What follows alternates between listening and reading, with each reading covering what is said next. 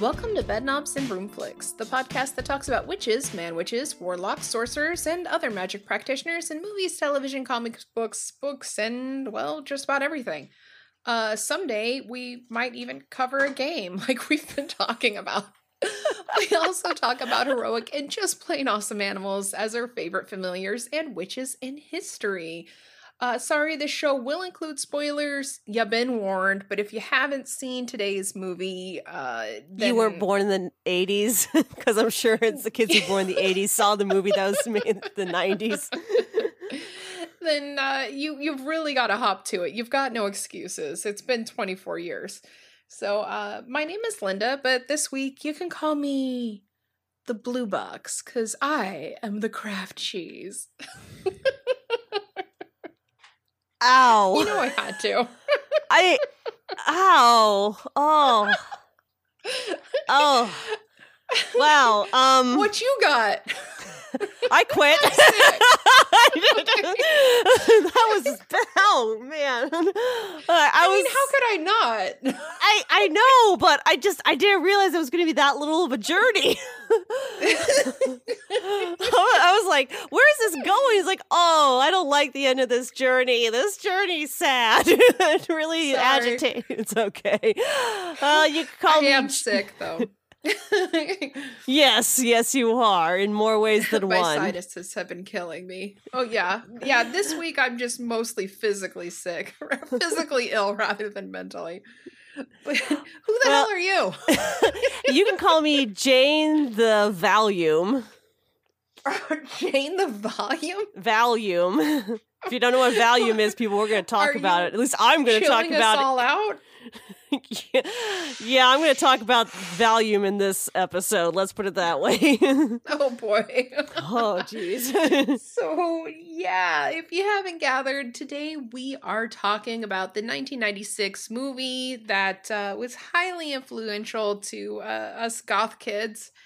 You knew us. You loved us. It is The Craft. Dun, dun, director dun. dun dun dun. The director was Andrew Fleming, and the writer was Peter Filardi, with input from the director Fleming. Speaking of Flem. Is this what I'm supposed to cover for you and be like, yep, Fleming. As you just said, go like,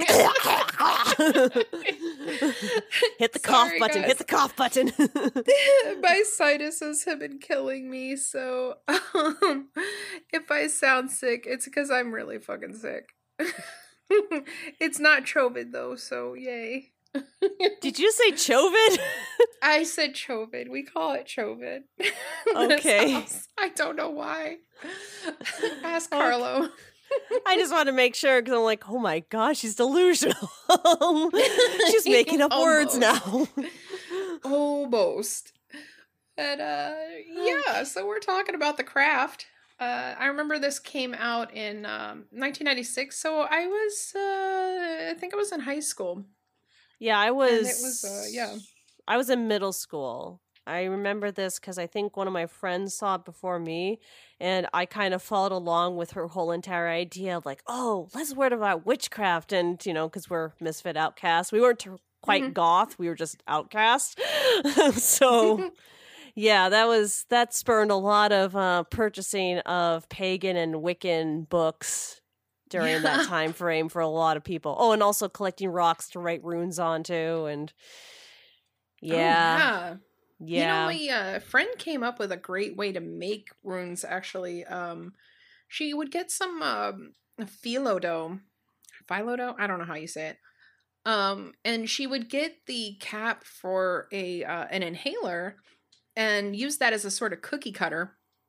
And so she would cut those little pieces out, and then she would write the runes on them with like an X-Acto knife or some sort of sculpting tool. And then you just bake them, and then you got your rune stones. Well, that's actually an interesting way of doing it. I remember like one of my friends, he was very adamant about getting them from the earth. So Hmm. we had to one day make a field trip down to the creek or something and gather rocks that spoke to us. And Ooh. I think I feel like maybe I'm being glib about this, because for me this kind of started to happen around the same time that I was kind of getting out of the Christian religion. Hmm. I didn't want to attend Sunday school or any sort of like communion classes anymore, whatever the Lutheran version of it was. I cannot remember what they're called. Me Um, too. yeah, so I was like kind of fading out of it, but at the same time, it was like, well, my friends seem interested in this, and why not explore it? But at the same time, it's like, if I'm not going to believe in this, why am I going to buy into this? And it's like, Yeah. like, why not read into it, see what it's about? But I don't remember being as hardcore into it as some people really got into it, and this movie was obviously very influential to it.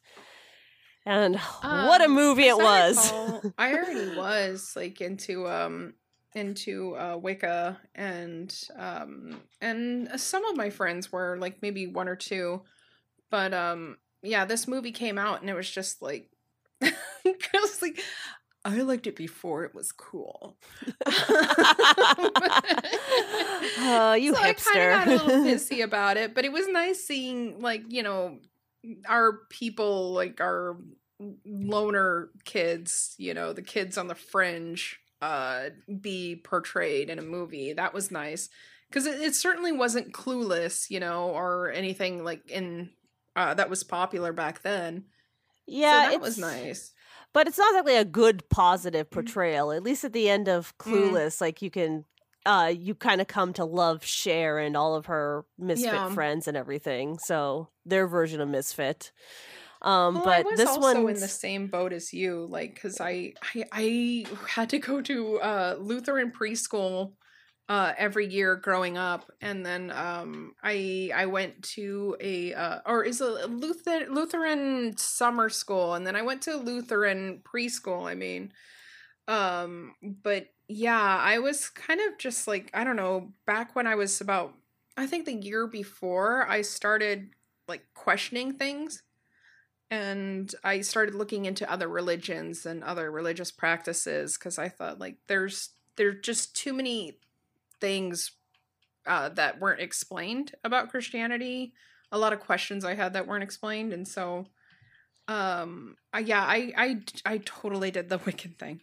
And Do you want to know?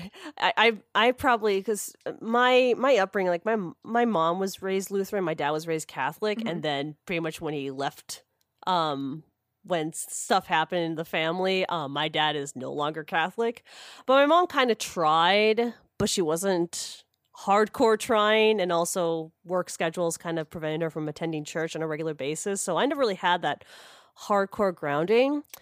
But there was one incident that I remember where it's, I think it kind of really was the turning point for me, when I had, because they talk about the Bible and Mhm. man's descended from Adam and Eve, blah blah blah.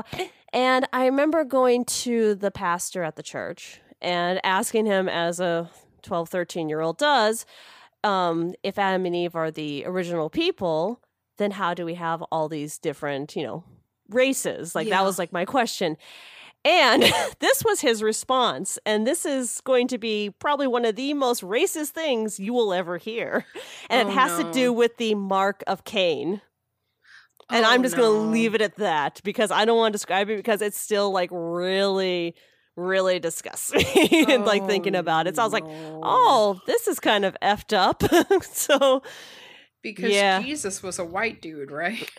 I mean, we didn't even get into that. He basically explained, the idea of, Oh like the Lord. first murderer got the mark, and that explains the different like races and everything. I was Oh like, boy. and in my mind, I was like, that doesn't sound right.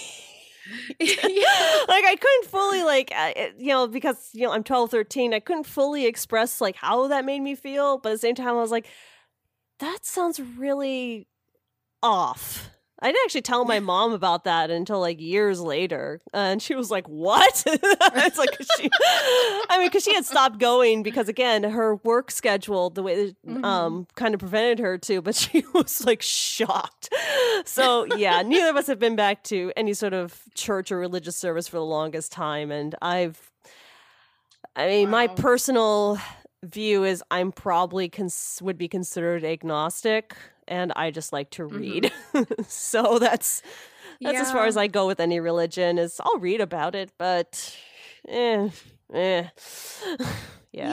Yeah, I had the big departure around this time in my life, and I'm still, like, I guess you could call me atheist, but I like to read on other cultures and other religions.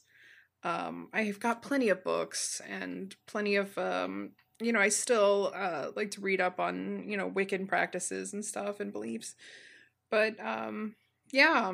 So enough about me. Yeah. Anyways, let's talk about this movie, which I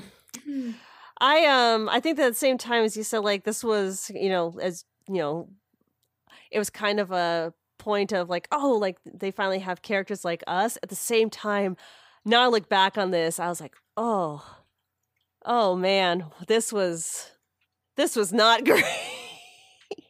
I don't know. I still enjoyed watching it, but yeah, I did have some problems with it.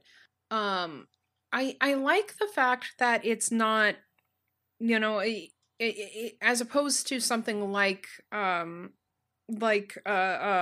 Clueless. It has characters that at that time I could actually identify with. Yeah, they Uh, were definitely more relatable. I understand that the idea mhm. behind Clueless was a very particular subsect of a particular area in California. Whereas, yes, I can see that this would have a more rounded of what high school experience Mhm. was. Or, yeah, was. Yeah. Not is, I mean, was. back in the 90s, like we didn't have, especially like early 90s, we didn't really have those like the young adult movie wasn't really so much a thing at that time. And Yeah, I'm trying to we think didn't of. often get those sort of protagonists and antagonists, I guess. Yeah, because I'm trying to think right now, like what kind of movies there were. And yeah, the ones I can come up with is Clueless, The Craft. Yeah, a lot of the teen movies that we got to see more pop up in the 2000s were almost non-existent in the 90s. Yeah. Yeah, so Yeah.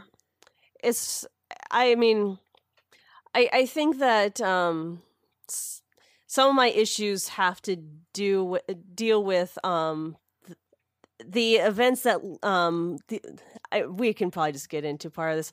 I am annoyed that the Rochelle Oh our really god, badass yes. black chick, it's like I know where you're her going. vengeance is literally against somebody who calls her the N-word. And like, not directly in the movie, but she's probably said it to her face. But she's basically like this dumb She blonde uses bitch such a weird version of the word too. I know. It's like I'm pretty sure that was like a censored thing. Like I'm sure originally they wrote that in, and then some Yeah, I censor don't came by and know. said like, It's like, Nope. yeah, it's like if you really want a hard R or something, which I guess that now has multiple meanings, but yeah, I was like, but it's like her entire vengeance is literally taking vengeance on a bigot who is literally making her Yeah. life at this all-white Catholic school a nightmare. Like Yeah, she's and supposed to be like like this I really didn't. talented diver and she's being harassed the entire time. Like Yes. I don't feel bad for this girl when her punishment comes up. No. That is probably the bare minimum of what you could possibly do. Because it's like Yeah. and I mean even Nev Campbell's character Bonnie, it's like everybody's talking shit about her because she has scars on her back, like Yeah. debilitating deformed scars. And it's like I how again like I understand why they're angry. I understand like why they Mhm. want to take revenge. I mean even Nancy is like sympathetic because her mom's a neglectful alcoholic, and I'm sure that her stepdad Mhm. is molesting her because he's Yeah. there's an allusion to that. It's like I can understand And why all beating three her of them are mom. angry. Oh yeah, it's like I so I think that that's where I started to get frustrated with this because I was like, these guys later on turn into the antagonist, and it's like I get why they're mad. I get from that outcast mindset of high school. I understand, especially in the case of Rochelle, because it's like dealing Yeah. with that and nobody supporting you for. It's like holy shit! Like, yeah, See, they got that's off my light. thing. Like, and I should say, I should amend my earlier statement. We did have one of my favorite movies, in the '80s, Heathers. Oh That was yes, fucking rad as hell. But, the original Mean yeah, Girls. yes, But I yeah, fucking love Heathers so much. But with this movie, I watching it, I was like, at the end, I was thinking, well, wait a minute, when did they turn into bitches? And why do they deserve to, the threefold shit to come back to them? Like they are the fucking victims here.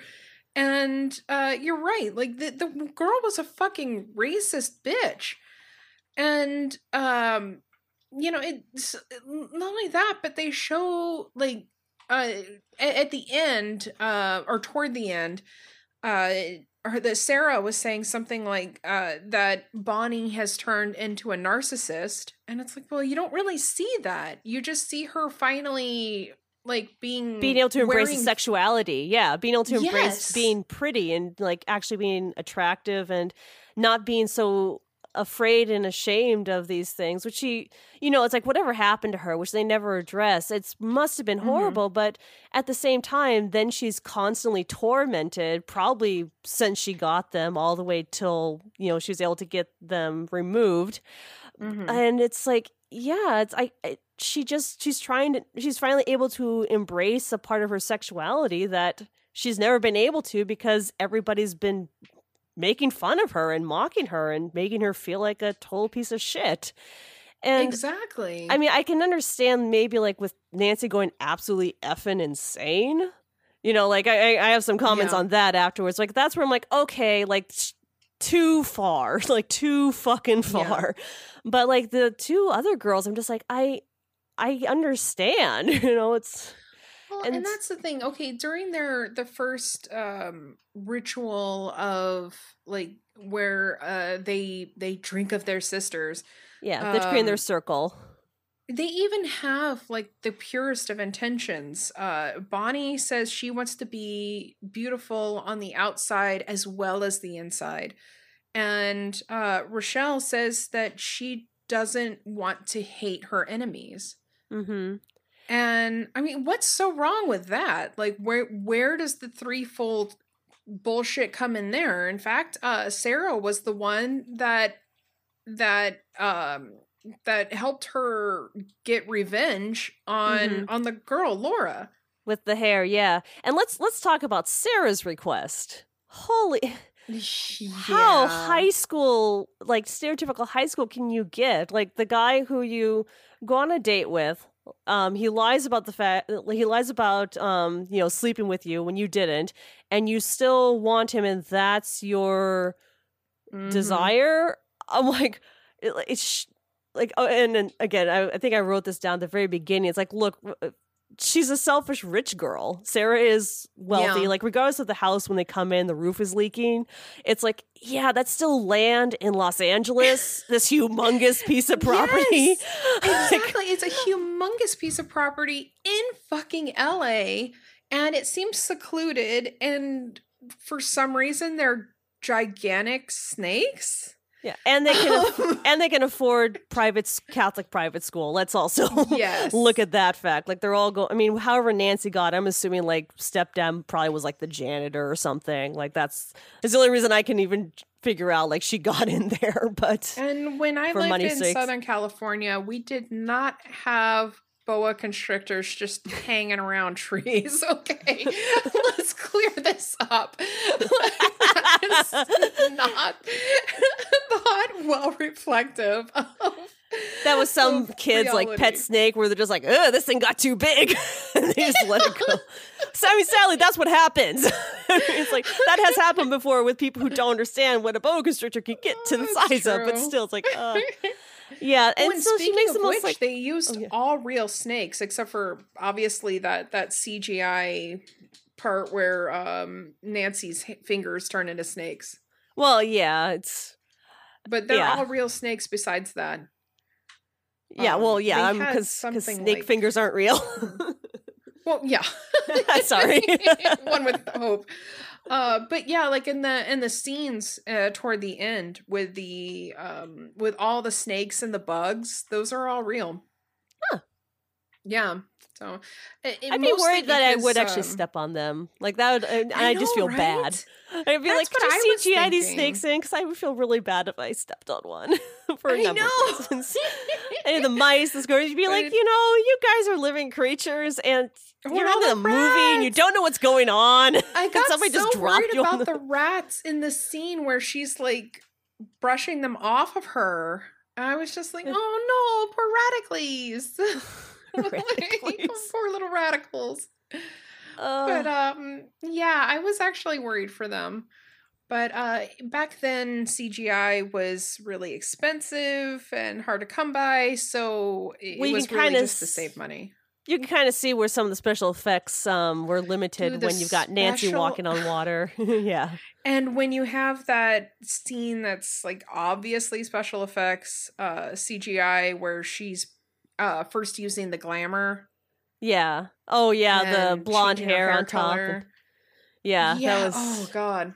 That did not age well. no, it did not. Any of those times it didn't age well. No, it really doesn't. Because it's like, you go to any of the other girls in the scene, and it's like normal 1996 film, normal 1996 film, and get ready for CGI. We haven't quite perfected it, but you're gonna deal with it. It might look realistic enough for the 90s, but It was terrible. 2020, Oh, God, not it's so terrible. much. And funny enough, I don't get why they had to do the obvious CGI part with her hair a different color because she was wearing a wig in the first place. Like they could have just put a different fucking color wig on her. And I mean, obviously they need the CGI part where she's waving her hand over her hair, But it but put it still, quick. And then a wig. yeah, and the parts where she's not, just wear the fucking wig. Like I don't get it. But right before this, she had filmed Empire Records, which really makes me want to go back and watch that. I loved that too. And she had shaved her head for Empire Records, so I guess by this time she had a pixie cut, and the producers didn't like it, so they made her wear a fucking wig throughout the whole thing. Yeah. Yeah. That's a good movie Yeah. too. I mean, maybe It I'm going really to go is. back, watch Empire Great Records and be like, soundtrack. holy. Yes, well, good soundtrack. Great soundtrack. And kids, Yeah, I if you am don't know kinda what afraid of Empire watching, too. Records is on its own, I'm sorry. I'm sorry to Empire Records also. We had Empire Records and The Craft and others, and we were grateful. And we had Tower Records, and I'm just like, Oh my god, yes, yeah. Tower Records. Trying to remember all of the music stores that we had. Yeah, okay, they're Oh, gone yeah. now. It's no use dwelling over that one. Yeah, we had Warehouse too. Yeah. Oh, speaking of other, so one thing that I was thinking about when Bonnie gets her treatment and she's cured and everything, and it's the witchcraft powers that cure it. There was a part of me that was sort of like, oh, they are seriously like setting back medical science because of this. Because the doctor's saying they're thinking like, oh, the treatment worked, and I'm like, oh, the poor people in the future having to deal with this shit. Yeah, and the doctor's like, holy shit. It's like, Basically, my medicine it is actually genius. worked. But the way the doctor says it, she said something like, it actually worked. Like, you were expecting it not to? Well, she did say it was highly experimental, so it's, yeah. Oh, and also then, when The Nancy, whole thing is, oh yeah, I was gonna say when Nancy like finally gets her wish and like her stepdad dies and leaves money to them. Tell me, Linda, for someone who has lived in Los Angeles, how far can $175,000 get you? I saw that. I'm like, oh man, that gets you a high-rise apartment and a jukebox, and a nice couch, and a nice car because Nancy's finally driving a red convertible. Yes. But for some reason, her mother can't buy her a bed frame. Like, she still has a mattress on the floor of her bedroom. I was like, God damn, woman, to buy your daughter a goddamn bed frame. But see, like, okay, so I can see, because Nancy asked for power. She wanted the power of Manon. Yeah. And I can understand that power corrupting her and her getting a little crazy from the power, but I don't see, like, I just feel like there's a huge part that was just left out where Rochelle and Bonnie become bitches. Like, they were fine, they had good intentions, and they seemed totally fine. At the scene where Nancy wants to go to the party and fuck with the boy, the love interest. Yeah. She both the girls are like potential rapist. Yeah, we need to Skeet Ulrich though. Fuck. Yep, Skeet Ulrich. Where's he gone? I know exactly where he's gone, but yes. To Scream with Neve Campbell. But okay, so like they're both like, oh yeah, no, this is bad. We need to stop Nancy. This is getting dangerous. But then all of a sudden they're like, now let's fuck with Sarah and let's kill Sarah. Okay. And then at the end of it, when they have no powers, they're like, nah, fuck this bitch. She doesn't have powers anyway. And I'm thinking, wait, when did they turn into bitches? Like, they just don't show that progression. I know, it's their character jump, I think, was what kind of annoyed me the most, which is why I'm, as I say, like, I have an opinion. It's mainly their two character progressions. You know, and even Sarah says, like Bonnie used to be sweet. I'm like, yeah, no, seriously, you were like sweet like about 10 seconds ago. What the fuck happened? What happened in those 10 seconds, Bonnie? I'm not talking about 10 seconds in the movie. I'm literally talking like 10 seconds between I got out of the car, I got back into the car, and suddenly I'm a bitch. And then, like, they show like so Sarah's character she invokes Manon. And she decides to stop Bonnie and Rochelle from killing her by showing themselves in the mirror. She makes it appear to them that they're getting what they sent out threefold, which, you know, makes sense. It's the laws. It's the law of, everything comes back threefold. But I was thinking, bitch, you're the one who did it. You are the one that cursed Laura. Like, what is... And then not only that, but like, Bonnie's character asked to be beautiful on the inside as well as the outside. So shouldn't she... I don't see how that comes back negative. I just don't. And then, like, they both had the pure intentions. And if anything... Well, I don't see how the fuck it was ruined for Bonnie, how it was negative. And for Rochelle, Sarah's character is the one who got evil about it. Well, and Rochelle, even at some point, remember when she finds the Laura in the shower just like crying? You see that sense where she actually feels kind of bad. We're like, and then she sees her at the party and it's the same thing, but then all of a sudden she's a bitch. Yeah, I really feel like they did their characters wrong. Yeah. I mean the writer. But rush storytelling. My biggest pet peeve is rush storytelling. It's like, I don't care if that's how it ends, but if you don't earn the progression, then I get pissed. So yeah, it would be a different story if at the end the girls were like came to Sarah and said something like, I'm sorry, I don't know what happened, and like I think that she said she put a spell on us because that's not us or something, you know, if they would have we got caught up in something, or we were worried, or Nancy like threatened to kill us or kill our family. And You know, like something Exactly. that makes sense. Yeah, or like have them be bitches from the get-go. Yeah, But exactly. don't like show them being like, especially Rochelle's character being sympathetic toward Laura, and who she never did anything to Laura, and being the biggest argument for this. Don't show her being sympathetic toward her, and then all of a sudden she's a bitch and she wants to kill and torment Sarah. Like it just doesn't make any fucking sense. That's again, that's where, I mean, there are other things that were now more minor than that, but yeah, that was the Yeah. one that I was like, I don't understand like how it, because like I don't remember, like, it's been a while since I watched this, and that was the one that did shock me the most. Again, was that character progression was so like there was none. I was like, how did I miss this Yes. when I was younger? I was like, well, probably just didn't care, and I just assumed that they were all going Yeah. to be bad anyways. That was And- exactly it. We didn't have high standards back then.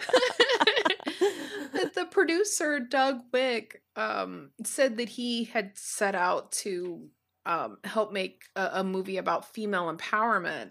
He said, quote, "I've always been very interested in female empowerment, and my first movie was Working Girl. I was sort of thinking about teenage girls and how suddenly they come into this enormous power of their sexuality, and how to maybe make a movie about that.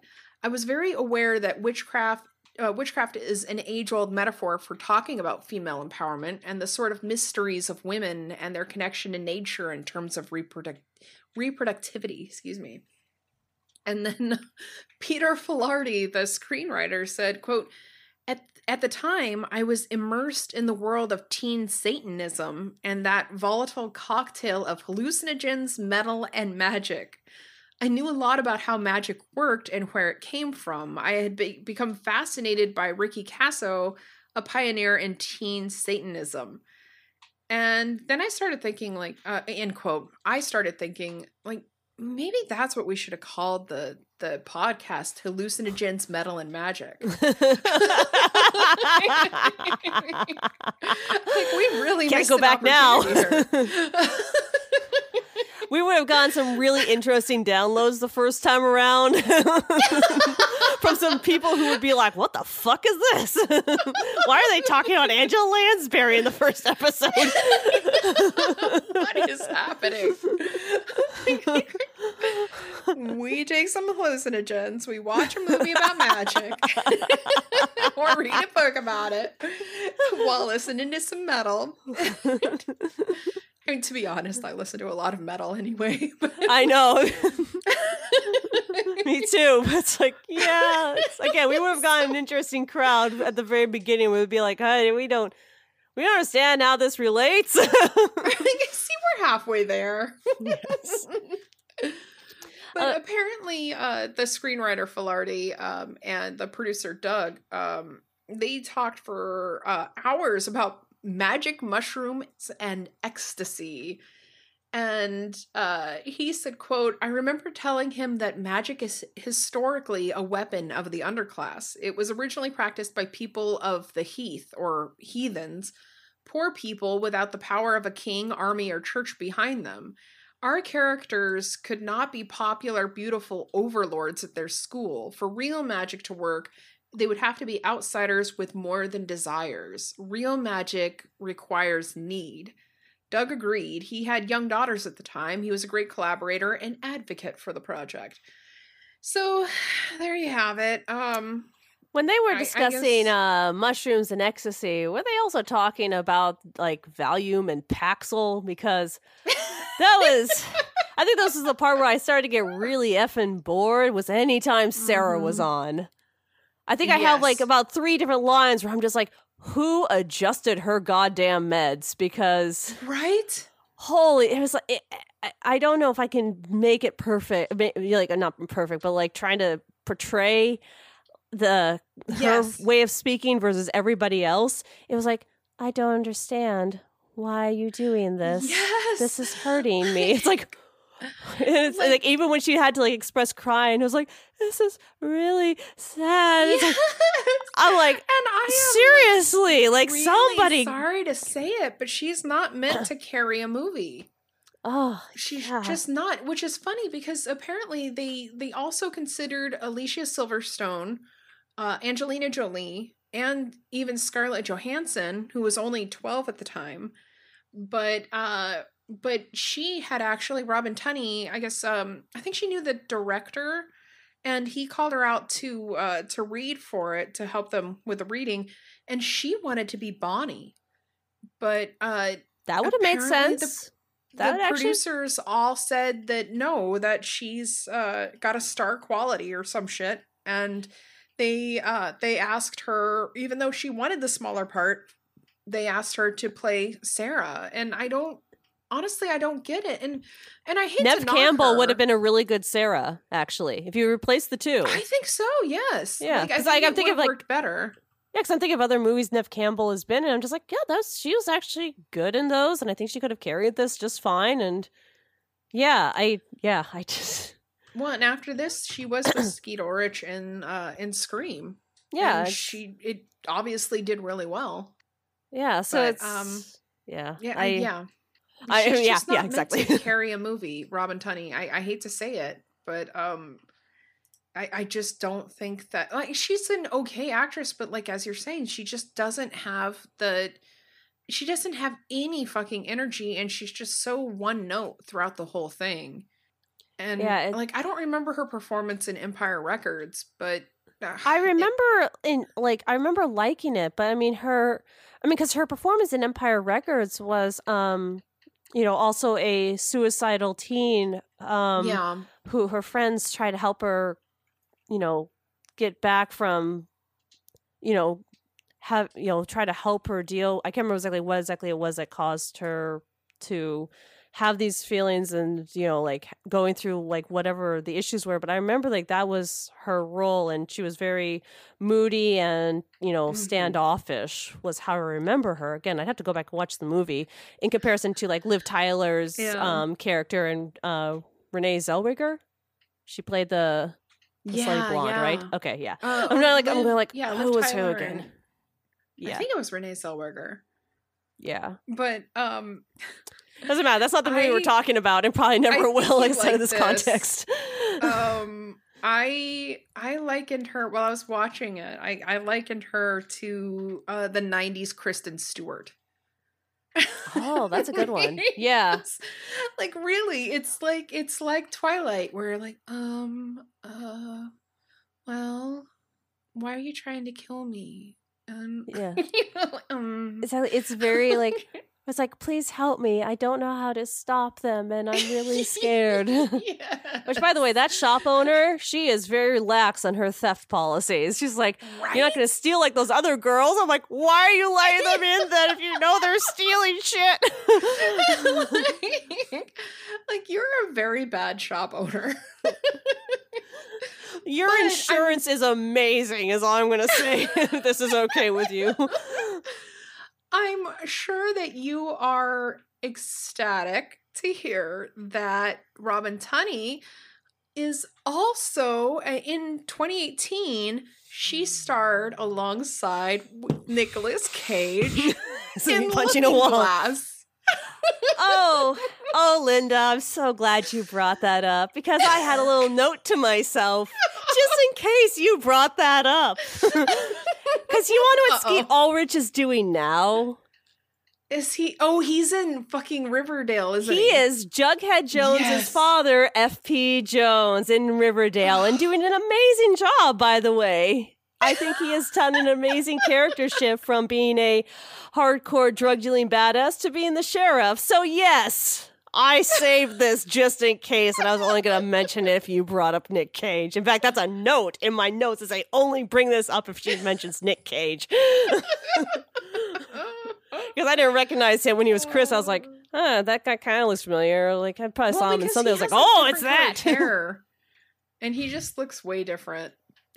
Yeah, I think that my first recollection of him was probably Scream. I was about to say Scary Movie. I was like, no, that's the parody of Scream. I do love Scary Movie. But yeah, so I was like, he looks kind of familiar. Then I had to go down a Skeet Ulrich like rabbit hole, going like, was he in like like, what made him pop out in the 90s? I was like, was he in 90210 or something? I was like, no, he was just in Scream and in The Craft and everything, and he was kind of the heartthrob at the time. I was like, oh. Because I figured like maybe he was on like one of Yeah. those long running TV shows for like teens and stuff. I was like, nope, not really. No, he was kind of, I think with this movie and Scream, he just kind of became one of the heartthrobs in the 90s, late 90s.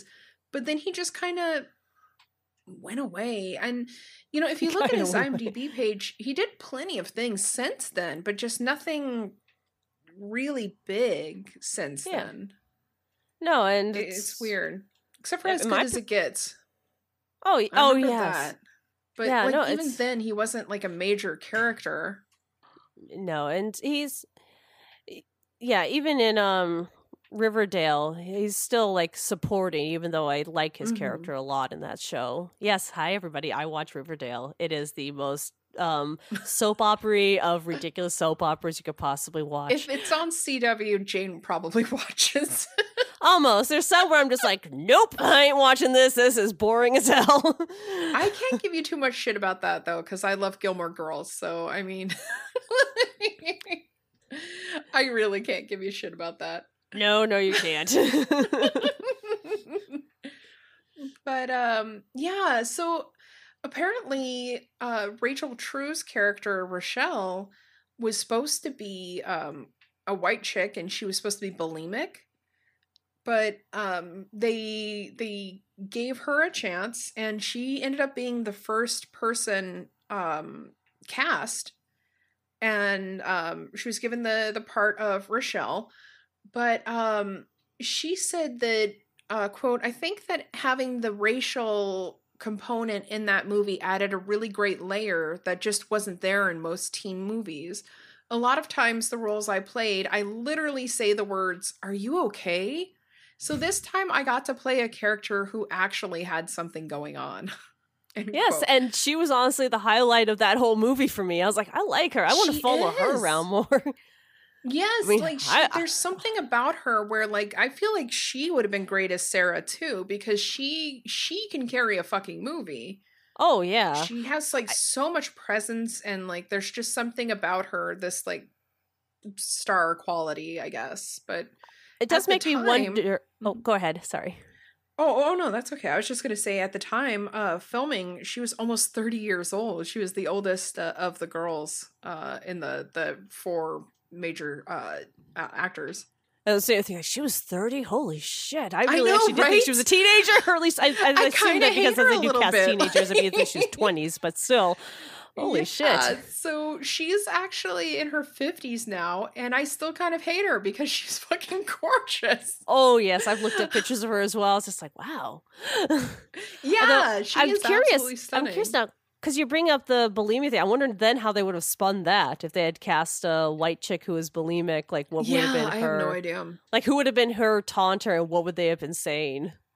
Because already you have the character of Bonnie who is concerned with her appearance. Yeah, So that does get, you know, weird, but I mean, we'll definitely go into Rochelle later. And well, Rachel True. But they said that I guess the next person hired was Faruza Balk, who we won't be focusing on her today because we're definitely going to focus on her in the future because she is also in one of the first things she was in, Return to Oz, I was wondering if you were going to which mention that because I just learned that a couple days oh, ago, and I was like, really? oh really? Okay. Did you see it? I saw it. I don't really like. I must have seen it when I was really young because it came out a year after I was born. So at some point, Oh. probably my mom put it on. But I honestly, I remember like the ending scene where she's touching all the objects and saying Oz. I remember all the Mhm. stone statues, but I must have seen it when I was so young because like my memory of it's very limited. I used to love it when I was a kid, but it did give me nightmares, but I still freaking loved it. It's, oh God, it's amazing, and so is she. She's been in a lot of things, and she's just been an amazing actress, like, since day one. Oh, we're gonna be Very covering her in a strong couple actor. different things. It looks like. Yeah, she was in Waterboy. Everybody loves that. No, And she's also in The Worst mm. Witch. I did not know that. Yes, I'm looking at her Wikipedia page right now because I was like curious about that. I was going like, there's something else in there. I remember. It's like, there it was. Way. So there you go. My We will do a God. big thing on How did I her not know later. that? Yep. She Oh, was God. Mildred I Hubble. love her so much. Oh my God. Ugh, I just love her so much. And she's amazing. And all the people involved with it basically said the same thing, that she's an actor's actor, and that she's been, you know, a strong actor forever. But I guess a lot of people there said that she was a practicing pagan, but she kind of insinuates that that wasn't the case. Either way, she was very, very knowledgeable on the subject. And anyway, Fleming said, I just had coffee with her and thought, who else in the world could possibly play that part? She was a part of a big screen test, but she'd done Gas Food Lodging, and everybody knew she was good. And everybody on there pretty much just seemed to love her. And anyway, even though she did know a lot about the you know, the being pagan and Wiccan. Sorry, I am It's okay. keep having to try to get my brain to work. She still wanted to do some research for her character, and for the research, she went to the oldest Wiccan supply store in the U.S., Pan Pipe's Magical Marketplace, and she loved it so much she ended up buying it. Oh, Yeah, that was pretty cool. But I believe she got some partners in the business later and ended up selling it off to them. And so I don't think she's involved with it now. But I mean, anyway, I was just say, hey, I mean, that is actually really interesting, and the, you know, taking steps outside of, you know, acting and doing other things of interest. That's a good thing. I mean, it's good definitely to explore other areas. even in any job, it's good to explore other areas. Hi, we're podcasters. We also have day jobs. Oh, but I can't forget that she was also in the shit show that is The Island of Dr. Moreau. Yes, I did see that credit. I'm like, I'm just going to ignore this right now. But did you ever see you bring it up, I'm going to let you. About it? I'm trying to remember what the name of the documentary is, but there's a documentary about it and just all the insanity that went on. And like it has it talks about Richard Stanley, who's an interesting character all in himself, and we're going to be talking about him more in Cage's Kiss, obviously, because he directed Color Out of Space. But they also talk about just, I don't know, just some like weird shit from the cast and the crew, but we'll probably get into that at some point later. But yeah, it was an interesting experience, let's say. So anyway, I need to talk about the weird shit that happened in the ritual when they were filming the ritual to invoke the spirit of Manon.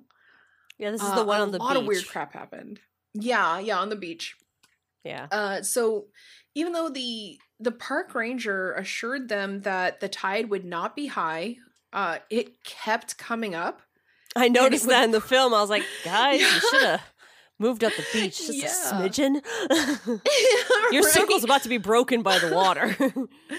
Well, and it was continuously, like it kept putting out the candles. At one point, it even put out the fire that they set up and washed away all the stuff. But yeah, after Bulk said the line asking for Manon to fill her, Manon to fill her when she's supposed to be hit by the lightning bolt, all the crew's power just went out unexplicably and suddenly. Is that when all the sharks beached themselves also? Right. I have to admit that after that scene, it's like, You killed a bunch of sharks, you bitches. That's what I was like. Yeah. You That's what I was assholes. thinking. Shouldn't you be appalled? Like, It's like, this is a gift. I'm like, dead sharks? What the fuck kind of gift is that? What are you going to do? Manal is not a good gift giver. Yes. Manal sucks unless, Sorry, of course, I like they're said saying, it. we're like, well, to be fair, you can make about X amount of money with this for this fin and stuff in the meat on the black market. It's like, if that's the gift, still an asshole gift. Okay, It's I'm like, sorry. thanks, Manal, but can I maybe have like a nice sweater or something? like kittens, Yeah, alive live kittens, kittens. You said kittens. I'm like, alive kittens, Happy alive kittens. Maybe The some butterfly thing was puppies? kind of cool. You know, you could bring living butterflies again. Not dead sharks, maybe. A basket full of Please. puppies. I mean, I'm just going off. I'm going with a couple of ideas. Let's see here. You know, ladybugs are cool. I just don't want dead sharks. Money that I can keep in a personal account that my alcoholic mom can't touch because she's clearly going to spend it on more jukeboxes. One of those old Garfield phones that are like washing up on shore in France. That would be cool. But besides that, they also Fleming said that one time we started to film outside because the forecast was good, only to be caught in a massive deluge.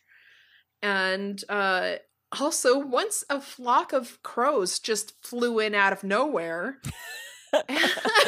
Don't make this movie. Caca! Don't make the movie. Caca! Caca! Wick said, Establish Rochelle's character. Caca! whether they had really summoned Manal or we got lucky with a few power outages, I'll never know. But I think I know because they made Manal up. He's like fictional, so because they didn't want to offend anybody, you know, with like Anybody's real by religion. using any of their gods. Yeah. So they created the character of Manal. So I'm pretty sure that they didn't summon Manal. And Rachel True said, quote, there was definitely weird energy around and we were followed around by a white owl to several different locations. So there's that. A lot of weird shit. So. It's Jareth from Labyrinth. That's what I was thinking. And I thought like, oh, Jane will really appreciate this. Yes, I did. I was like, if I were lucky enough to be followed by a white owl, I would be like, David Bowie, I love you. Oh, I don't think I ever mentioned this. I was out running at night, and there was a huge effing owl that flew, like, that I thought was, like, a fake one, because sometimes people will put, like, fake owls up on top to keep other birds away. And I ran, like, so close to it, and then it took off, and I was like, holy shit, that thing is real. Those things are goddamn huge. I don't know. It was dark, so I couldn't see, like, what kind it was, but yeah, it was hanging out in the area where the construction's happening by the mall. And I was like, yeah, of course it's out there because there's like so many creatures out there right now. But I was like, there's holy so many shit, that crows shocked there. me. I love it. I love crows, so I love seeing all the crows flock over there. But yeah, you're like, does this please you, David Bowie? Do I remind you of the babe? Oh, but yeah, Filardi at one point said that the characters, the girls, were inspired and empowered by goddess archetypes and earth elements. So he said Sarah is earth, Bonnie with the power of foresight is wind, Rochelle the diver is water, Nancy of course is fire. It's fire. Mm-hmm. I don't see how Bonnie had foresight. Yeah. They didn't really show that. Yeah. Speaking of underestablished ideas. But, we're kind of on a string of unestablished or underestablished characters in our last two. Or underestablished plots. Yeah. And if we could talk about the character of Chris. Oh who God. loves her so much, and he's so infatuated in love that he tries to With rape her. Sarah. Yes, no, I I think during that scene when he drive, I mean, and it's really strange because I feel in a weird way because he's a douche. Like, let's be fair. He basically lies that Sarah slept with him, and then convinces the entire school that she did. And of course, then for some reason, Sarah still wants him, which I was like, dude, not a good guy. And then Yeah, like he I even seems understand being a, weird teenager and, being, oh, but I love him and stuff like that, but like she has no reason to be infatuated with this guy. yeah, it was like 1 day, 2 days she knew him, and then he Yeah. turned into a total dick, or revealed himself his dickish ways, and but she still wants him. It's just like, aim higher, please. I know you're a right? teenager and stuff happens, but aim higher. Hell, even the Brecken Meyer character would have been better. Oh yeah. just not this douchebag. Like Breckin Meyer's a very interesting person in real life. I've heard a couple of interviews with him, and he's like one of the most down to earth guys on the face of the earth. Also, was a really good friend with Brittany Murphy, and that's the way he talks about her it's really sweet, but also like it's obviously clear that he misses his friend. But anyways, that whole thing is weird. I mean, the story behind her death. Yeah. Mystery. Yeah, that's. I mean, we're not related, so I guess we don't really touch on that. But yeah, it was just sad, and their relationship was their lack of relationship, because I mean he even says in an interview that she was like a sister, like during the filming of Clueless when they had to like pretend to be a couple. He felt so weird, like when he kisses her on the forehead at the end of the movie. He's like, yeah, that was because they wanted me to kiss her and it felt weird. So I kissed her on the forehead and they kept it in. That was an interview from another podcast I was listening to. I was like, oh, that's really sweet. Anyway, so we're going to talk about Chris and his weird rapey. Well, okay, I want to actually get to this point. So when they do put a spell on him, I do in a weird way kind of start to feel bad, because if you think about like when she said, I don't want to come back to your place, take me home. He obviously is a dick because he lies about sleeping with her the next day, but he doesn't actually attempt to rape her. He takes her home, to which I was like, that's actually, like, he didn't force himself on her. And then, of course, when he's under her spell and he even says out loud, he's like, I don't understand why I feel this way. You're like, oh, there's a part I can't sleep. Yeah, it's like, oh, and then he gets super rapey, which is like, oh, yeah, this is, and I even wrote down like, Sarah, he's either going to rape you, murder you, or both. Get the fuck out of that car right now, because this is not a normal conversation. Like, you're trying to have a conversation where you're expressing your feelings, and he's just like, I totally feel the same way. It's like, you're in a deserted area. Get the fuck out. Yeah. And then, of course, Nancy gets rapey. Like, Nancy turns herself into Sarah later when she goes to that party, and it's like, yeah, that is assault that is assault right there. Like, she pretends to be somebody else and is lying about who she is. It's like, yeah, that's rape. But then she acts like she's doing it to get back at him, and she's like, now you know how it feels to be raped. But then at the same time, it really seems that she's still got a thing for him. Yeah, no, that's how because she even says like, oh, we had like fun together and all this other stuff, and he's drunk off his ass, and Minnie sees an image of Sarah. It's like, oh, there you are. It's like, yeah. Again, he's under a spell, thinking that Sarah is the person he wants to be with forever, which when he breaks into the backyard and like he's sitting on the bench going like, Sarah, and I'm like, where's her dad in all this? Like, dad with a baseball bat. Which, by the way, her dad does come. Oh yeah, he does come. And by the way, like that first night, like when she hangs out with the three girls and that homeless guy gets hit by a car, I was sitting there going like, because her dad says like, oh hey, Jenny her stepmom can pick you up afterwards. It's like, this is the time before cell phones. has she called her dad? Because this is the most lax dad on the face of the earth for somebody who had a daughter who tried to literally kill herself by slitting her wrist the quote unquote the correct way, as they pointed out in the movie. I'm like, I would be paranoid and petrified as a parent to be like, okay, I want you to have freedoms, but you're checking in with me, and I know we don't have cell phones, so you're still checking in with me. You have a pager now. Because obviously I could afford this fucking house. This mansion in LA. Still needs a new roof, but yes, you could afford this fucking house. Yeah. Anytime like Sarah started to come on the screen, I started to ask questions about her, like because they mentioned that like her mom died giving birth to her, which is sad. But it was like, the woman at the shop, she's like, "Your mother's was a witch. Don't you know that?" I'm like, well, she died giving birth to her. I don't think that her dad sits there with a book and says, "By the way, these are all your mother's secret spells."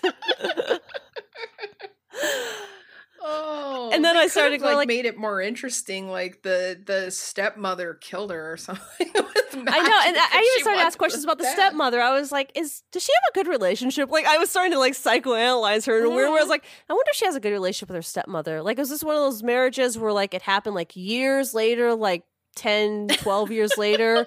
So like she's been raised by her dad most times, so she calls her Jenny. Because I'm thinking like, if this marriage like happened maybe like when she was like 3, usually at that point that's the only mother you've known. So unless like Jenny's really particular about being called Jenny, you know, it's so like with my adoption, like my mom is the person who raised me. That's my mom. It doesn't matter that I have a biological mom, you know, someplace else. So I'm like, I wonder when this, like, I started to just ask questions. I was so bored with Sarah's character. I was like, I want to know more about her family. Like, what's going on with this family that is okay with leaving it? I want to know more about that creepy guy with the snake who's like, I had a dream and you were dead.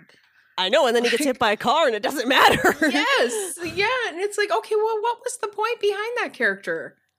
I just wrote down like, well, and there was a manic episode occurring there, and now it's over. So I don't know what to do with this character right now. So yeah, because it just, and he made no sense except to set a mood, I guess. I don't know. I guess just to say that, like, oh, she's a witch, she's got powers or something, and so much so that this guy's having prophetic dreams about it. Yeah, but the shopkeep spells that out later, you know, and she even spells out to herself when she said, like, sometimes, like, I want it to rain and a pipe burst and everything. It's like, clearly she has powers, so I don't think anybody really needs to... like, levitating a fucking pencil and, like, grinding it into her desk. Yeah, so it's... Which, you know, you would do. Apparently. Yeah, I don't. Yeah, his character made no sense except to, I guess they thought set a mood, and then I don't know. Like a part of me was like going like, did the actor's contract like run out or something, or could they only have him for like 2 days and they're just like, well, let's just kill him because we need to find something to do with him, or I don't know. They actually had in their contracts for at least the 4 main actresses, they all had a clause in their contract that they would come back for a sequel. Oh. But obviously that never happened, and they are still hoping, like holding out hope for a reboot, which I have to say it, but they could use it. But yeah, this is one of those movies where like a reboot would be fine. It wasn't an amazing movie to begin with. Like there's always some movies out there where it's like this would do well with a reboot. Like it had a great idea, but not as well executed as it could be. And if you could reboot this and execute it, better. Yeah, and you could have Fairuza Balk back as like one of the mothers. Oh yeah, I mean, you could have all of them back. I mean, even Rachel True, even though she's not, I don't know if she wants to do acting anymore. So she might enjoy what she's doing right now. Give Robin Tunney maybe some Adderall or something. Seriously, I seriously wrote like 3 or 4 things down where I was like, somebody please adjust her meds because I don't know what's wrong with her and I'm scared and I'm worried for her. Have her daughter played by Kristen Stewart. There you go. Oh, go to your room, Linda. Go to your room, Linda. Linda, no, for that response, go to your room. No. Linda did it bad. Well, the thing is, like, I'm sure Robin Tunney is the same, but Kristen Stewart's actually a great actress when she's in the right role. But yes, you just it's one role. Yeah, well, well, she was in Runaways, and she did an excellent job with that. Yeah, one role. When we talk about Snow White and the Huntsman, I'm going to get letters, but I have opinions. Jane has opinions. I await your hate. I grew up on the internet. I am okay. I can take it. So did I. I come from the land of Prodigy. And AOL chat rooms. I was a female gamer on WoW. Yes, so was I. Yes. We all got those responses. Oh God, yes. But back to the movie. Yes. They actually hired Pat Devin to be the consultant in the film, and she was also known as the High Priestess of Covenant of the Goddess. So they really wanted to go for authenticity for this, and I feel like that really shows through the movie. The only thing that doesn't show is character development, sadly. Yes. Yeah. And really quickly, I should mention that, you know, they tried really hard to get a good rating, but the MPAA being what it is, which is a sack assholes. of shit. Yes. Like unqualified By the way, if anybody wants assholes.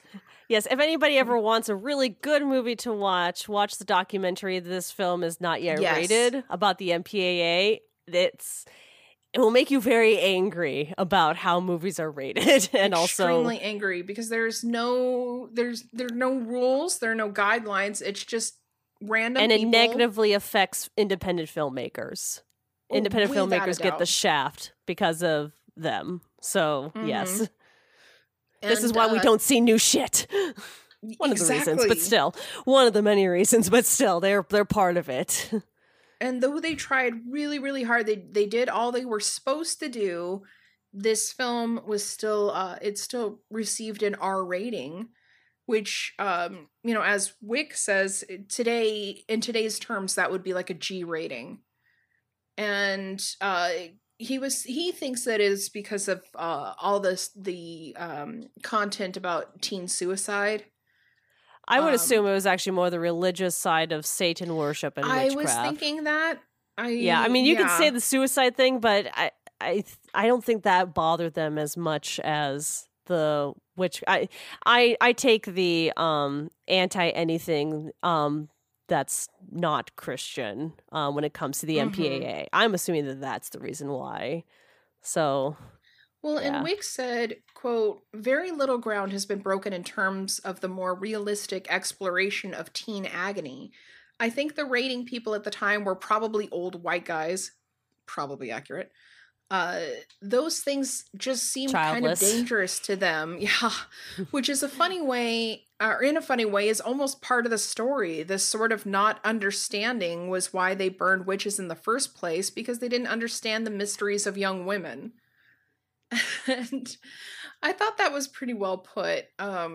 Because, yeah, you know, like, I mean, we could go on and on for, like, about how much we fucking hate the MPAA, because they don't have any, like, rules, regulations, or even, like, I don't even think they get training. It's just a group of people who decide what should get what rating, and they don't have to tell you why.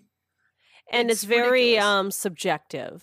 It's not like they say, okay, if you show this much or if you do this much, it gets... Because if you think about it, when you watch this movie, it's like they don't say a lot of, swear words. Curse words or anything, yeah. Yeah, they don't have any nudity. They don't have any sex scenes at all. Like, you have, like, a potential... Yeah, maybe, implied, maybe, but they're still fully clothed. I mean, it's like there's Mm-hmm. dry humping at best. Let's, I don't like, even think there was any kissing in it. no, there was. Remember, Nancy Oh kisses, yeah. makes out You're with right. Chris, Yeah, and then and then Sarah, Breckenmeyer and his girlfriend come up and like cock block them, yeah, lip block them. I don't know. yeah, But yeah, yeah, but it's not. There wasn't really anything. So yeah, I think just for maybe subject matter, it probably would have gotten like a PG-13 rating today if like people weren't so scared of I'm a afraid. scared of I'm afraid of anything. them Satanisms. Yeah, basically, yeah. So because Mm-hmm. because when you mentioned that, it's like like it really wasn't. Yeah, I don't see like what the whole problem was with this. This was be a basic teen PG-13 movie. And we've seen Yeah. some, I mean, especially recently, there's been some teen movies out there where they're PG-13 and there's like a score of violence. Oh God, yeah. But yeah, but this one, it's like not really like a guy falls out of the window, but you don't actually see him hit the ground. Yeah. The guy gets hit by the car was probably the most Oh yeah. violent Cringeworthy you get. part. Yeah. But yeah, they don't even show that though. I mean, they kind of do, but they don't show like his skull getting crushed or anything like that. Yeah, usually the R's are at least reserved for showing blood. Yeah. So, yeah. And the only blood in this is from them like pricking their fingers. Oh, and Yeah. from them slashing her wrist. Nancy Yeah. slashing Sarah's wrist.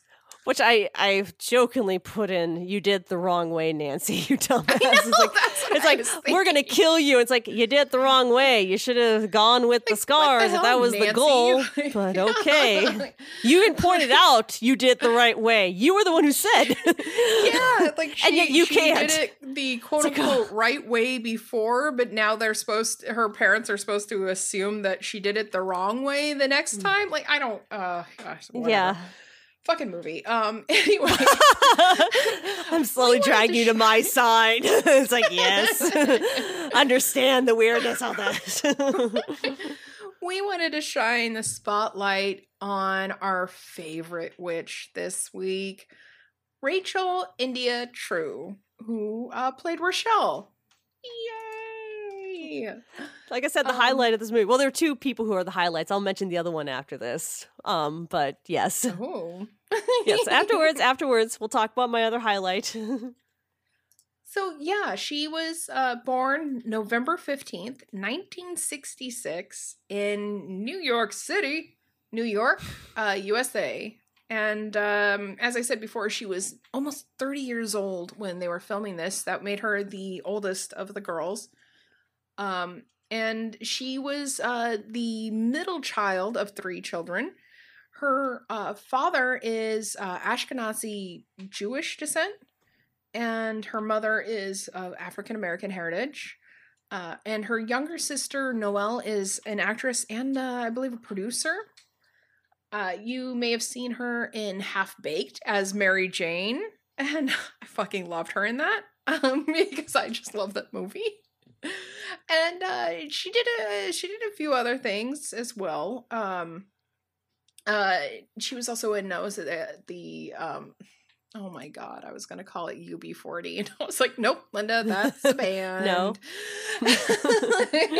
That's an awesome band, but not what we're talking about. She's been in a lot of stuff. She's been in the show Half and Half, and where she plays a sister of I think it's about these 2 sisters that actually become friends as adults. I haven't seen it, obviously, but she was also in one of my favorite LGBTQ plus shows, Noah's Ark. It used to be on Logo. So fucking good. I love that show so much. But yeah, she was also with Alyssa Milano in Embrace of the Vampire, which now I have to check out. She's done a lot of shows, and what I was thinking about earlier was CB4. That's what it was. Not UB40. Sorry. Like, have I mentioned that I'm sick? Like, really, really sick. But in 2017, she had been, and I have to admit, I don't know if she's still doing this, but she was reading tarot cards in Echo Park. And now she actually came up with a really awesome looking tarot deck that she calls Intuitive Tarot, and it's called True Heart Intuitive It's Tarot. really pretty. The It designs are really really is. pretty. We looked it up earlier before we started recording, and I even yeah, pre-ordered just for the it. design. I mean, like I have like I have no interest in actually. I like I've no interest in like actually owning a tarot deck, but sometimes the art just makes me want to own them because sometimes the art on a lot of tarot decks is really pretty, and this is I one of have a those ones couple. where it's like, yeah, no, I have I used to have one. I'm trying to remember where it may have gone. But yeah, no, so sometimes it's just the art because sometimes people do some really amazing work with their tarot deck designs. And hers is one of the ones where it's like just for the art, you need to check it out. I still practice some like Wiccan things, but the tarot's just something that's never like lost its interest for me. But yeah, her deck is just absolutely gorgeous. And it's going to be delivered out on October 13th of this year. So if you're interested, you could find it on Amazon for $27.49. And you can pre-order now. And I suggest you do because it's absolutely gorgeous. Now, I believe that there's like some stupid rule out there where like you're supposed to receive a tarot deck as a gift.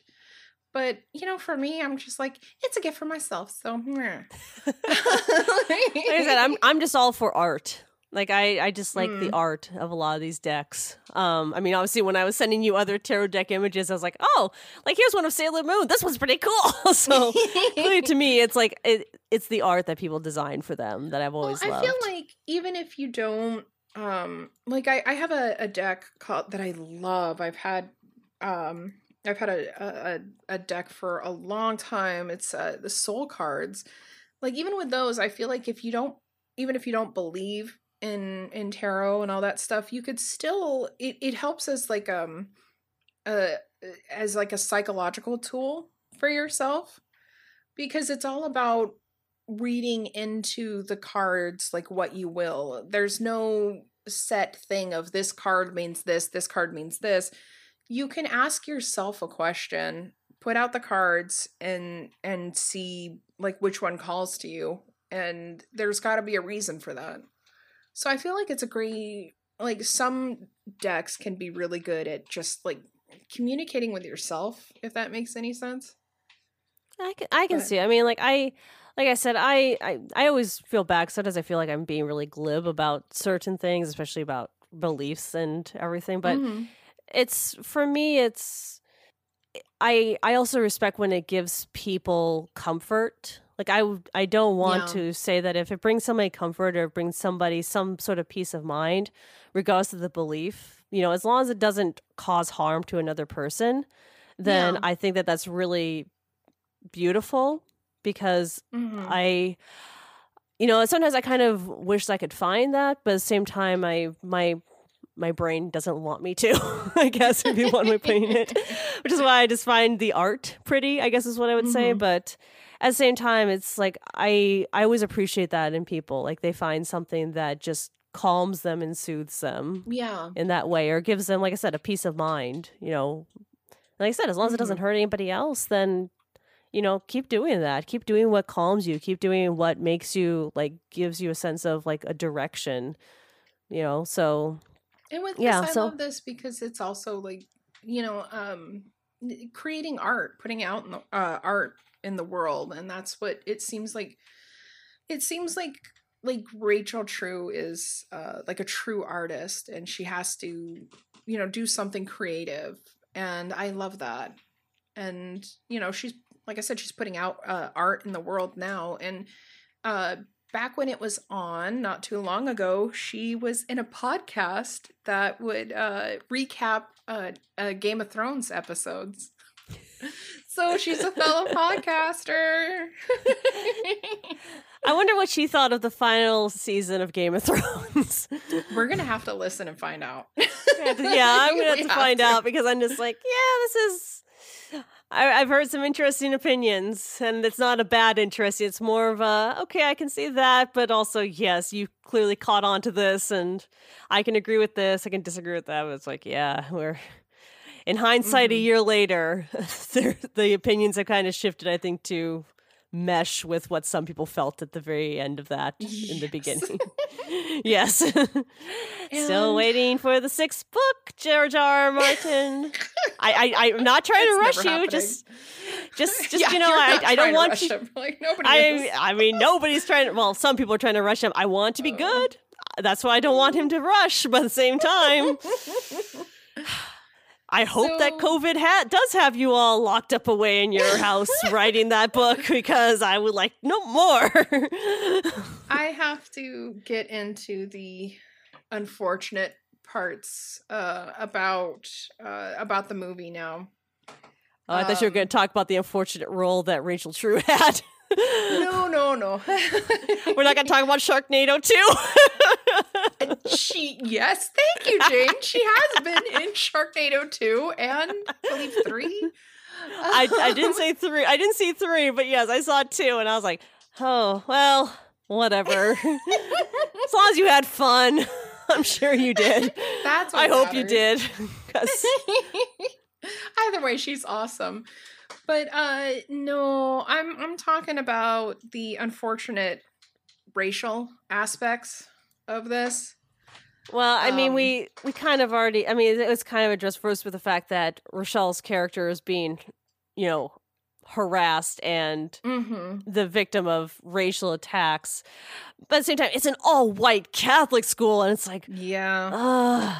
Although, I don't know, that like, was would upsetting that like her journey had to be against a racist, you know? It's like, can't you just like make her like one of the other girls? Can't you give her like a story that has nothing to do with race?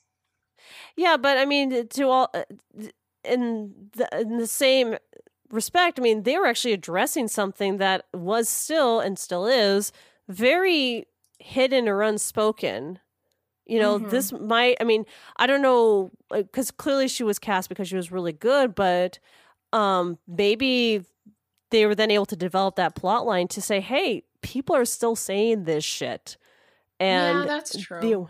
So, I mean, like, yeah, the racial aspect's not good, but, you know, imagine being, because it clearly Rochelle's family is also wealthy from the house that Sarah kind of wanders on top to, and the big, huge, lovely door that Rochelle opens. So it's like, but at the same time, it's like she's still the black girl in a all-white school, and she's still made to feel like the outsider, regardless of any sort of status or wealth she may have being there.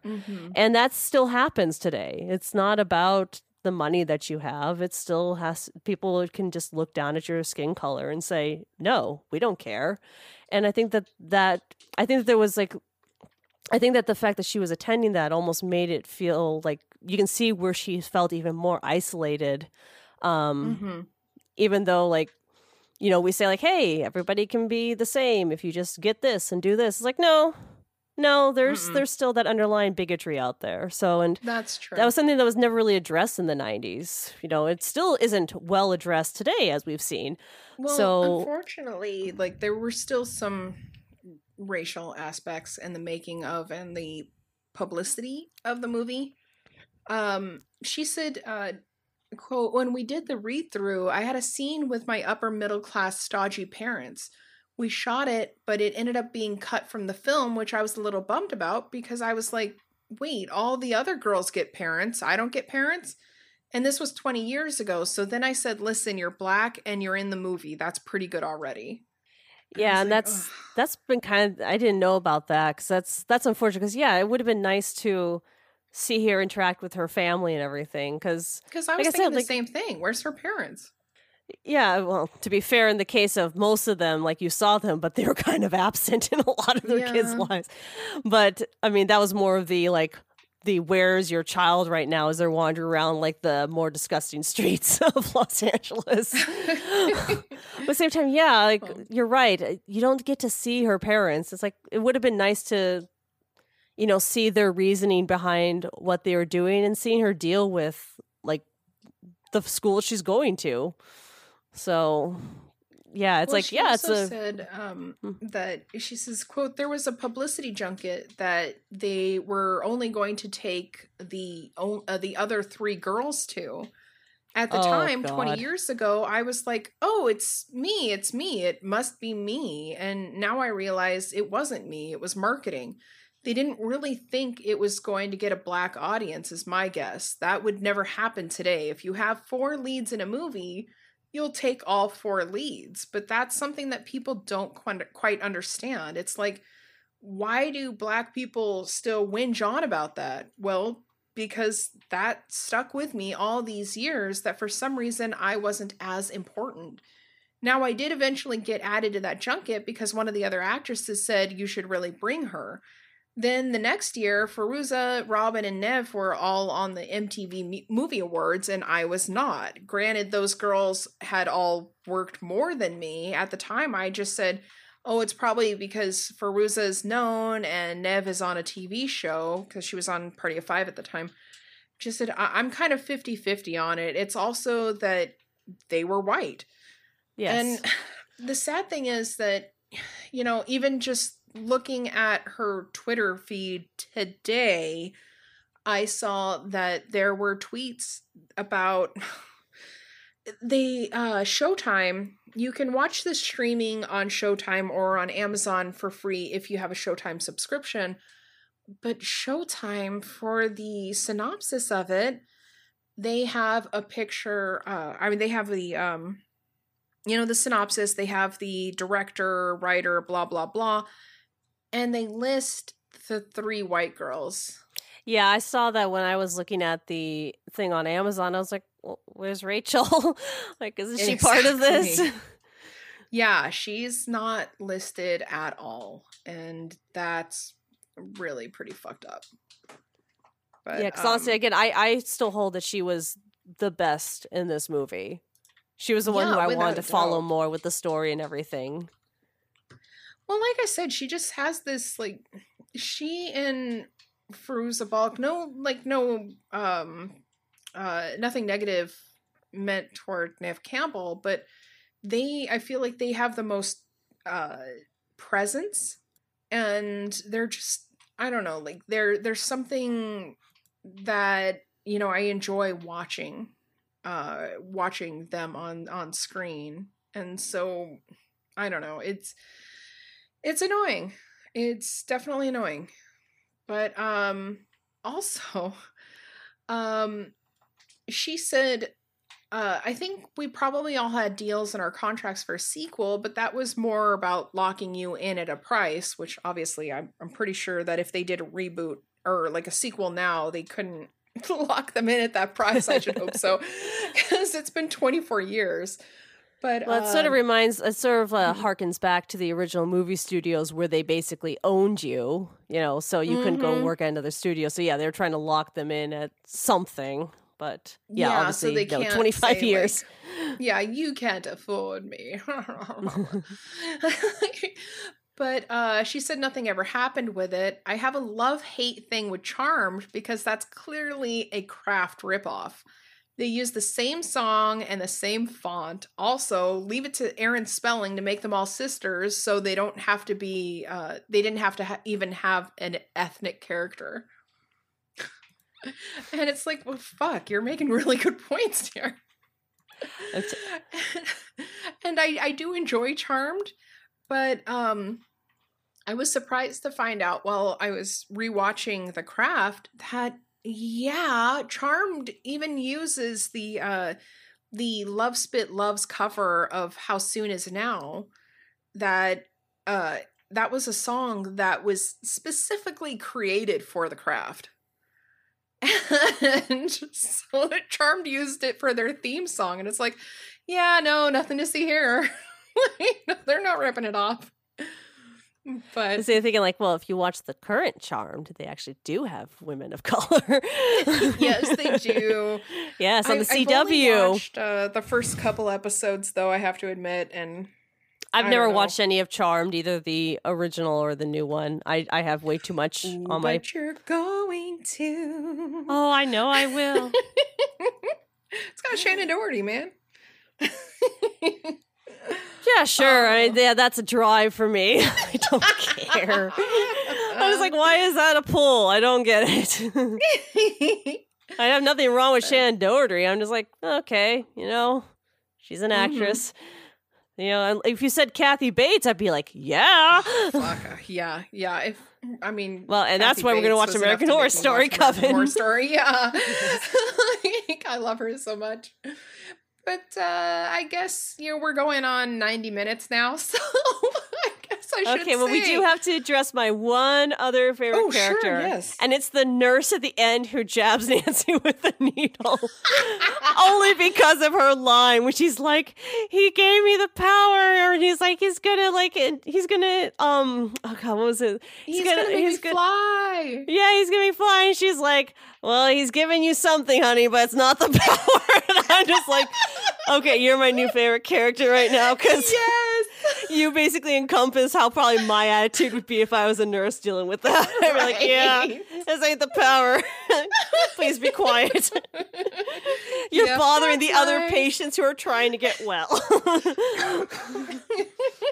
Yep, you're about to fly, That's nice, honey.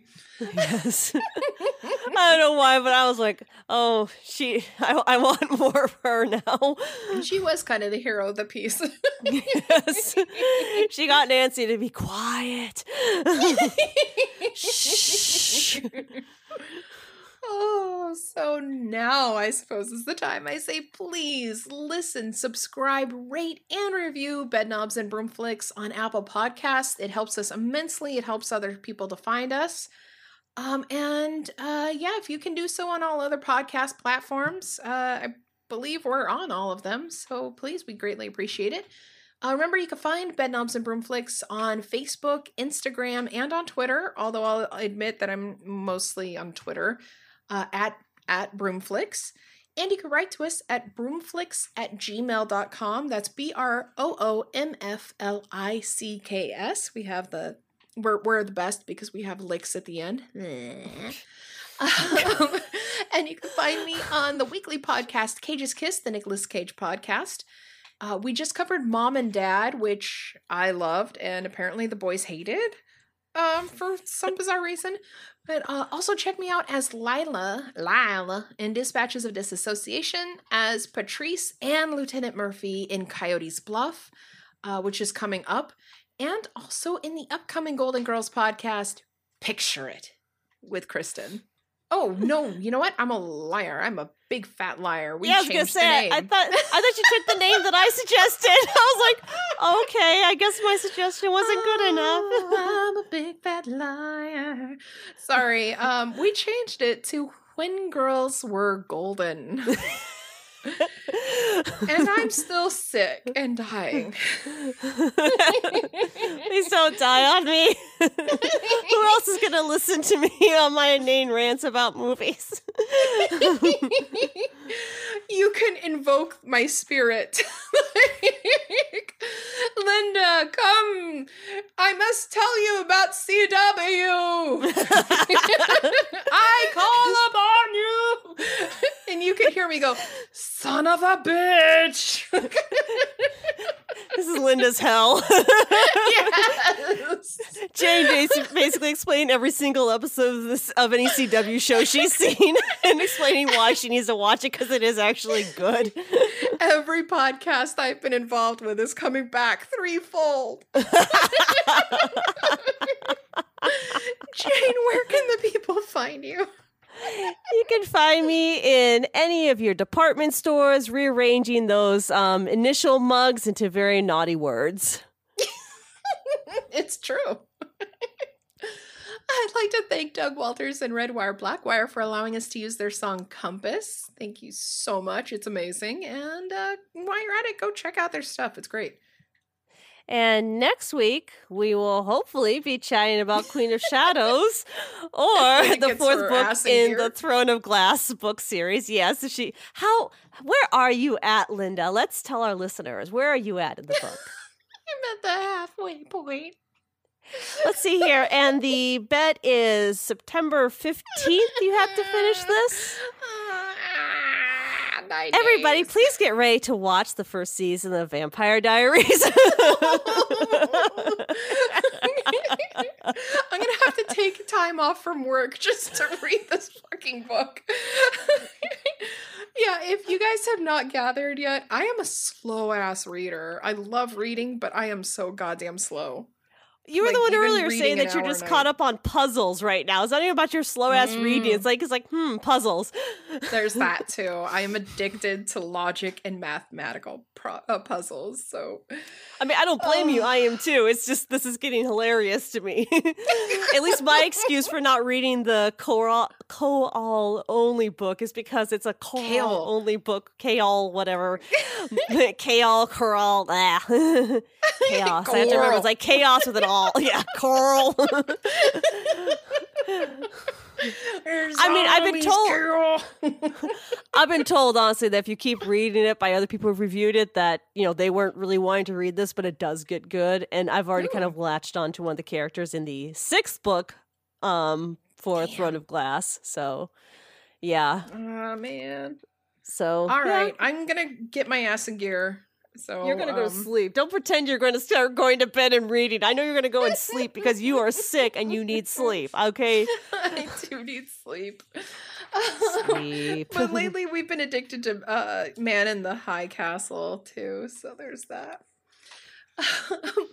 You're causing your own sleep problems. I'm just going to say this. I know. And then not to sound like a mom, but you are doing this to yourself, sweetie. I know. And tomorrow I'm just going to have another podcast that I'm involved with somehow, I'm sure. There's still the shark one. We can still watch bad shark movies and talk about them. I am more than happy to do that. We are in talks of that. So. Yes. And I'm trying to push that. I don't care who it's with right now. I just want to do that because I'm just like, oh, somebody else will watch bad shark movies with me. Yes. And until then, what's that got to do with my knob? A Valium knob. Don't ask what the Valium knob looks like. It's very sad and sort of loose.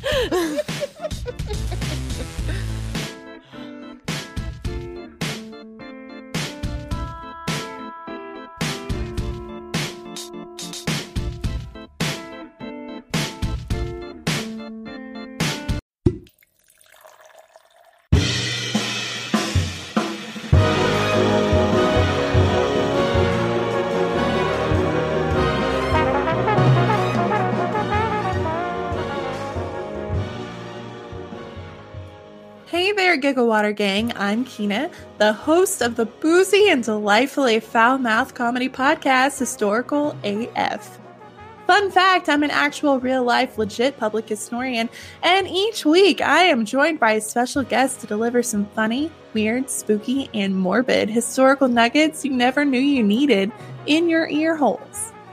Past topics have included the mythical, magical manhood of Russia's Mad Monk, Rasputin, my hot take that aliens did not build the pyramids, some medieval animal trials, and I'm talking a pig ate your kid, so let's burn it like a witch trial. And I've covered serial killers that both my parents happened to meet as children. How do I seriously exist right now? And let's not forget about the spooky. We've covered the ghost of Anne Boleyn and the night marchers in Hawaii. Don't look at them. If you do, you have to strip naked. Them's the rules. You can find Historical AF on your favorite podcasting platforms, and you can also follow us on Facebook, Instagram, and Twitter at Historical AF Pod. We're your one-stop shop for all links on how to listen, the website, photos, Patreon, merch, and more. Go to linktr.ee/historicalafpod. Again, that is linktr.ee/historicalafpod. linktr.ee/historical AF pod. I cannot wait for you to join us. Cheers!